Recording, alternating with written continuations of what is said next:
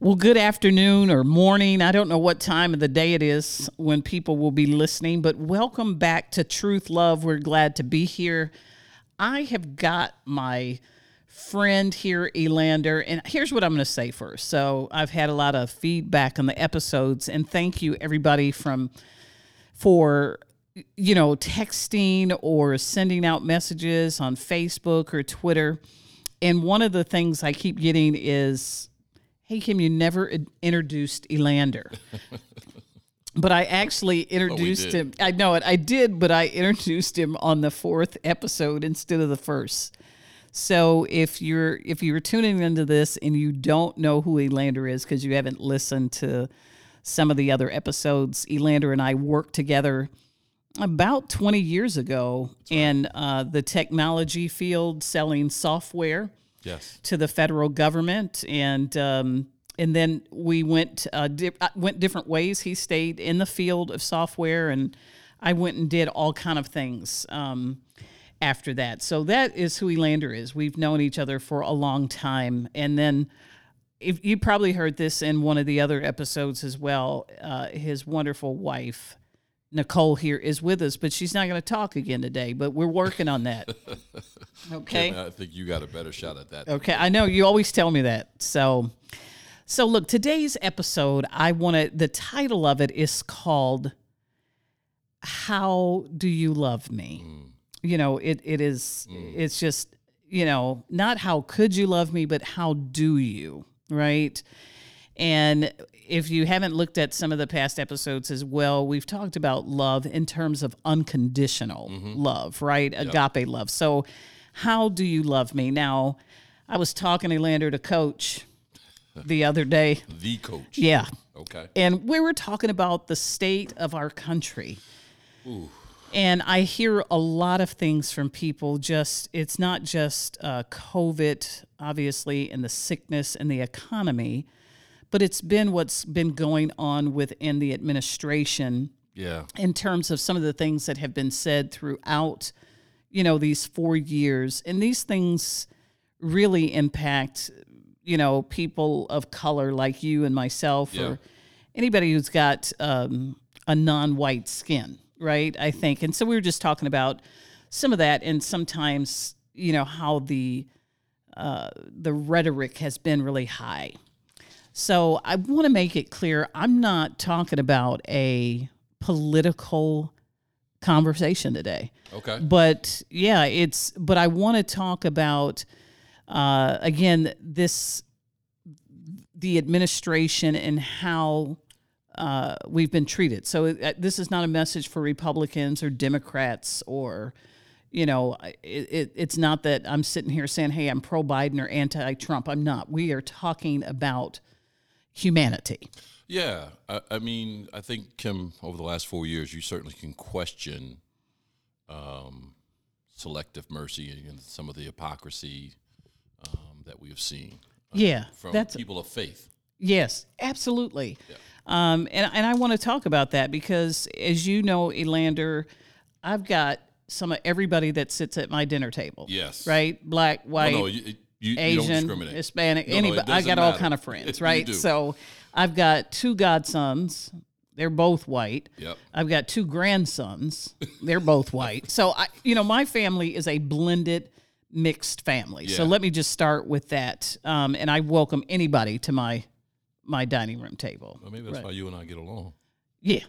No, biracial, right? That's right. That's right. Me so being biracial. That's right. So a white mom and a black dad. That's right. So the case in point, you've got we've got Elander here who does. It's fair to bring it up now because we're talking about this episode, but it's not like we would normally say, hey, Elander's got a black dad and a white mom, but now that we're talking about humanity, and you're going to understand some of that as we get into the episode, right? Yeah, absolutely. But here's how this started out. So I went and met some friends for coffee the other day, and we were catching up from a long time ago, and they were actually having dinner with their pastors. And just for the sake of understanding the scenario, they're black and the pastors are white, right? And they just said, hey, they were having a good time at the table. And then the pastor said, hey, I am really tired of hearing about racism. Wow. Yeah. And wow. So, me, I was like, what? Well, what did you say? And I said, did you tell him right? Because I'm sick of being discriminated against. Yeah, or, that's a Kimism all the way. And they said, no, we didn't say anything, at the time. And I was a little bit disappointed because I think that we have to call people.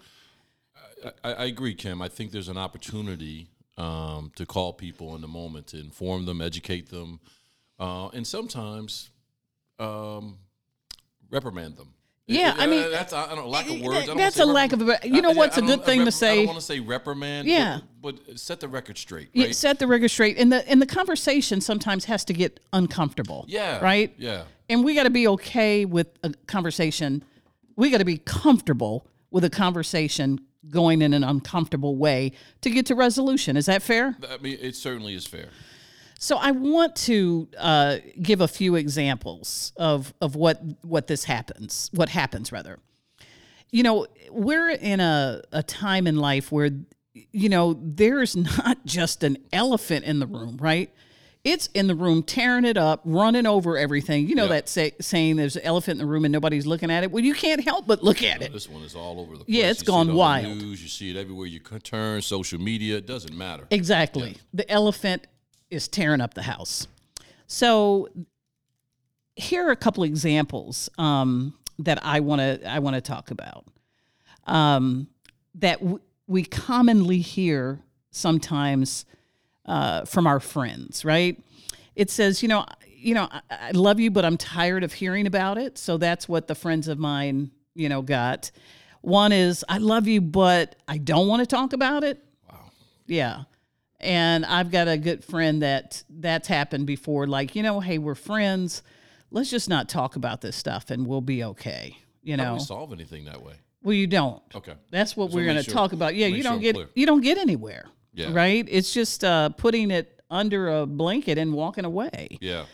The other one is, I love you and I don't agree with everything going on with an administration right now, but I'm pro-life and I've got to vote with the ticket, right?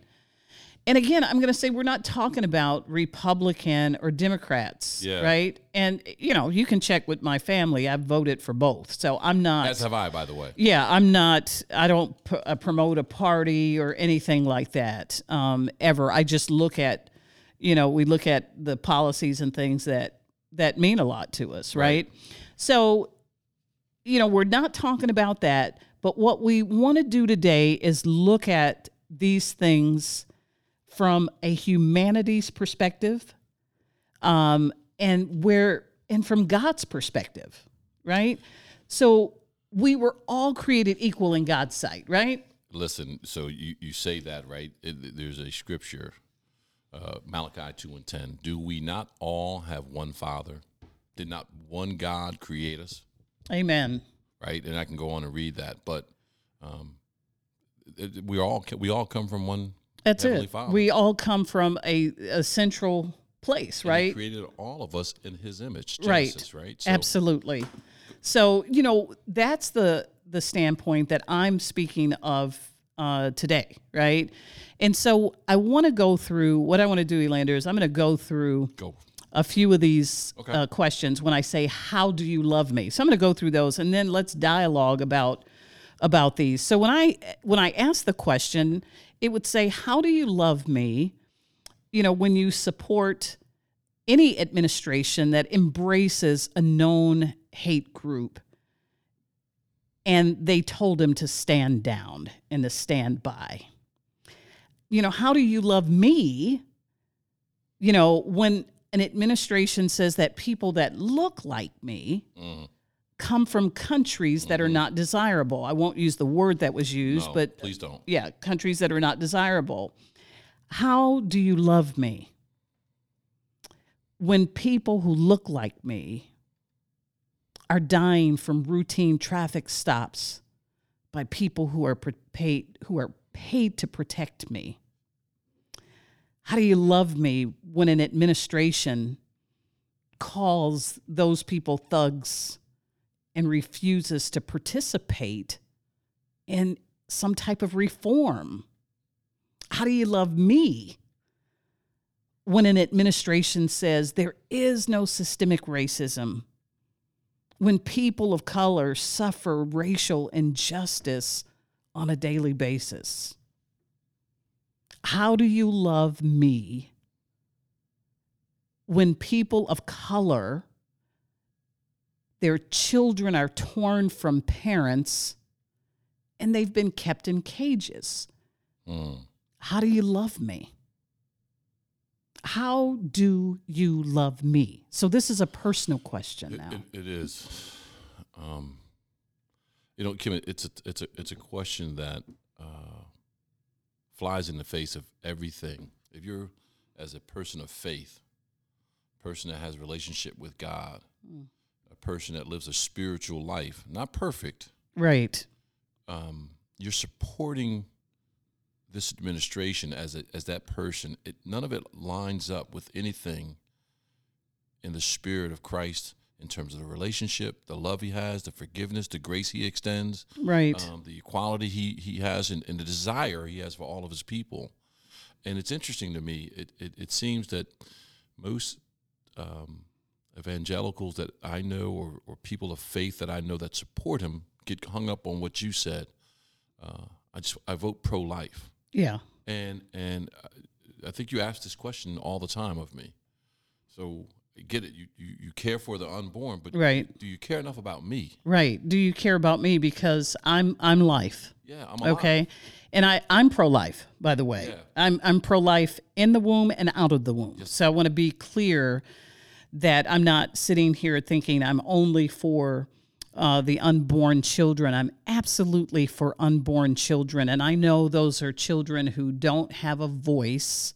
They can't speak on their own accord. But what about when that life gets here and they need to be fed or they need to be clothed? Yep. How do we love them then? Right? Are we doing things, whether it's in the church or whether it's within our government institutions, to protect this life once it gets here, right? So I'm very much so, pro-life. But the response I get is what you're saying. It is usually that, I'm pro-life, so I've got to stick with the administration, right?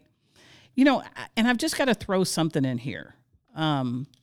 This has been a time, because of humanitarian issues, not policy, right? Mm-hmm. That so many people have stepped up and said, I'm not staying with the administration, right? I've got to go and do something. I've got to cast something the other way because so many lines have been crossed, right? Yep. And I got to be honest, I would love to have a person who is not my color, that is on more of a conservative side, and ask them. I wish they were at the table now to say, how do you deal with this and then deal with me?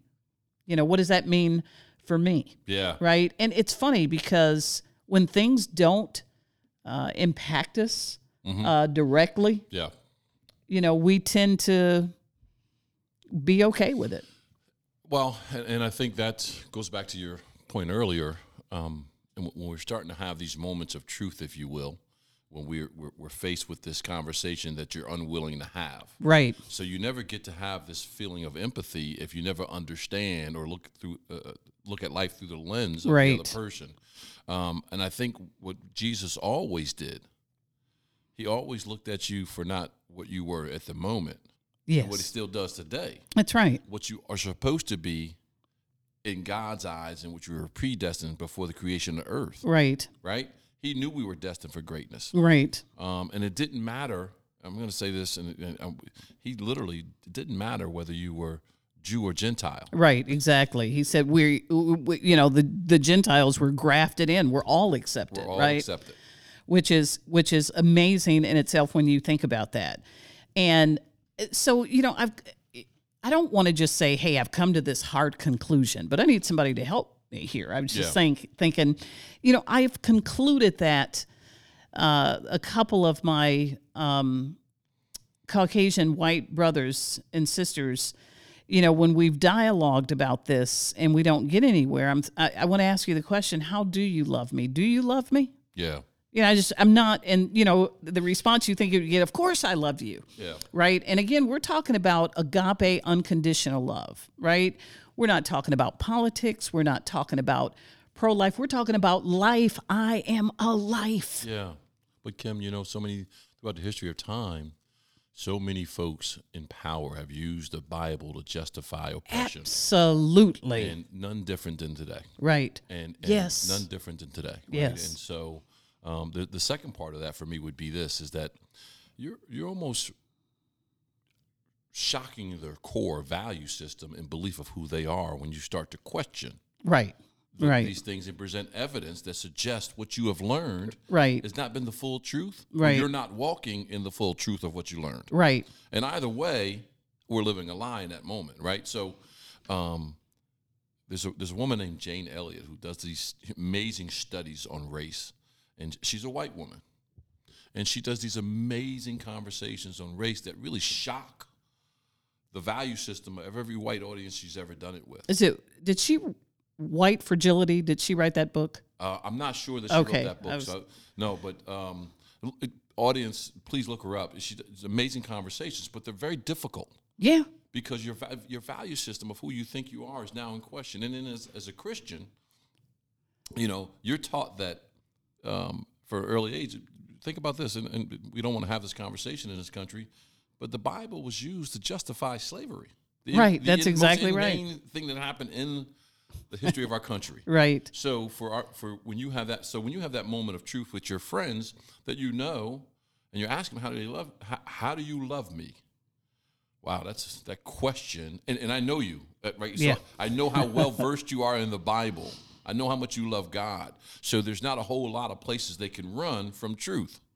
Hey, and neither can I. No, right? No. So it's a two-sided street in terms of I can't run from it either. But I'm going to tell you this. Sometimes I feel like I have to come up with the conclusion like, okay, and I've got one friend in particular. I've got to call him and say, you know what? I think I've concluded I don't think you really do love me, and they're going to be shocked. And I'm not trying to throw a sword or anything. I'm just opening up a real conversation. Truth. Yeah. It's what you do. Truth and love. And I'm going back to agape love, right? Mm-hmm. Love trusts. Love protects. Love is truth, right? Love suffers long. Yes, love is not. So that is the definition of love that I'm coming from, right? Absolutely. And I know I want to challenge all of our listeners out there today. This is a hard conversation to have, but we have to come to the table to discuss these issues, period. We have to do it. To my black brothers and sisters, look, you can no longer be silent. You got to come to the table. Yeah. Kim, I just think that's so important. I think every opportunity you have to either inform, educate, to connect, to dialogue, to go through these difficult conversations with people who are oblivious for whatever reasons. Right. And it's funny, when I'm saying to when I said, hey, look, my black brothers and sisters, don't be silent. Don't be silent and then go away mad and tell somebody else what you couldn't sit down and have a conversation and be truthful with the person who offended you or that you never got any reconciliation from, there you right? Go, Kim. There you go. Because you'll stay in that place, and that does nothing except harbor bitterness and anger. Oh, we know right? about that, don't we? Yeah. Well, I do. Yeah. Maybe you don't. Listen, and the truth is, everybody thinks it has to be this thing on a grand scale, right? On this grand platform in which you make a difference. But we make the biggest difference in these little moments. That's right. These singular moments, moment by moment, changing and engaging people through dialogue that is going to, get them to a different place potentially, hopefully, if we do it the right way. Absolutely. Absolutely. And it's not going to be easy either. I just got to say that. It's never going to be easy. But look, anything worth fighting for is usually not easy, right? Amen. And so, and to my white brothers and sisters, look, I just want to say, guys, you have an obligation to dialogue with us, yes, right? To sit down at the table. If we are brothers and sisters in Christ, right? And we love each other, can't we hammer this stuff out? We don't always have to get to a place of agreement in that particular time and that particular day, but you've got to start the conversation somewhere, right? And there are certain things that are just human decency, right? So it's not about, and so when I've mentioned some of the things earlier, I don't think anybody that I know has embraced the concepts of, coming from a country that is not desirable. And none of my white friends would say, hey, I'm sorry, but you've made up that, this whole racial thing with the police. They all would say, they get it. But it's time to not just say, I get it, and walk away from the table. Let's really talk about what means something to us in light of what is going on in the current administration. Don't be what Dr. Martin Luther King deemed the moderate white. Right? And so in being a moderate white, you see what's going on and you understand what's going on, but yet you say, now's not the time. Wait for this moment. I'm not like that. Right. Yeah, you're not, for sure. Right. Yeah, you know what I mean? That's that's the conversation that comes from them. And so we have to be engaging. They have to be engaging. Yeah. Yeah, I got you. I think I misunderstood when you said now is the time. You were talking about other people, not yourself. I misunderstood something you were saying. I got you. So now is the time for our white brothers and sisters to engage and not just say, now is not the time. Right. Exactly. Thank you for clarifying that. Yeah. Yeah. Was not, I got you. Sorry about that. But you know how one of the best ways to do this, just go to dinner. Okay. And begin to, I remember someone was saying, we should have more forums on race relations. And I thought, no, just go to dinner with your friends, or why? Because I like to eat. No, so Nicole and I have figured this out. Always trying to find a way to bring Nicole into this. That whenever we want to have our most serious conversations, the ones that are just the toughest, where we don't want to get to a place of demeaning each other, degrading, like when you're having heated battles and discussions with your spouse, that your strong view, you have a strong mind and strong view about, go to a public restaurant, have dinner. It won't escalate. Yeah, it won't. But you will stay there and sit there and talk and hammer it out. It's literally what happens. And you have you find that your relationship grows. Right? It goes to a deeper level. It's not this superficial level that, people have wanted to gloss over. I've been there. I've done that, right? Yep. So I'm going to say this, guys. Look, unless we come to the table to discuss these difficult issues, the divide will only get bigger. Amen. Right? So that's why it's a sense of urgency. It has to be done. I'm committed to having tough conversations with my friends, with my family about many topics, right? But definitely about this. And Elander, as I told you, I've got a lot of, my life is very eclectic, right? It's eclectic music-wise, it's eclectic race-wise, it's just eclectic. It's always going to be. And Rascal not only, Flatts. Rascal Flatts, that's right, The Broken Road. I introduced you to that song, right? Country music. I played it in a church one Sunday, and the church started crying. Yeah, and you played that version by Rascal Flatts? I played that version, and the entire church started crying. See, that's a great, there's some other ones out there, but I think he wrote it. I didn't mean to get sidebar with my No, that's all right. But I just thought you are eclectic, and I had to at least amplify that. You had to throw that out in there, right? So engage, guys, I want to challenge our listeners. Engage with your brothers and sisters of different races and different colors. We are all created equal in God's eyes. I can't ever say that enough, right? And I want to close out with this quote by James Baldwin. And he says this: we can disagree and still love each other unless your disagreement is rooted in my oppression and denial of my humanity and right to exist.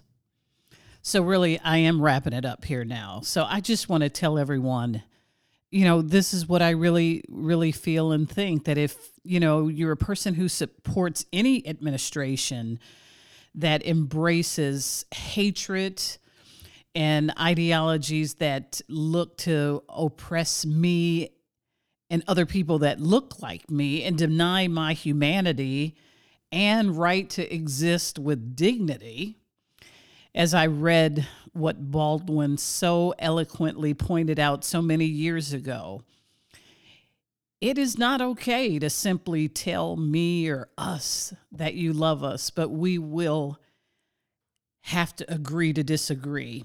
It's not okay to tell us that you love us, but then go and justify supporting such an administration and hiding behind the rhetoric that, one person, you or whoever, must support a pro-life ticket, regardless of the cost to my life or anybody, any person of color, that regardless to the cost of their lives. In my opinion, this kind of excuse leads me to really one conclusion. You love me and others who look like me, and your concern for our lives ended, though, the moment we left the womb. That's what I feel like. So I'm inviting us again today. Let us come to the table then in God's love and truth and discuss, how do you love me? Thank you for joining us today on Truth Love, where our mission is always to speak God's truth in love as we follow Jesus Christ, who is the way, the truth, and the life.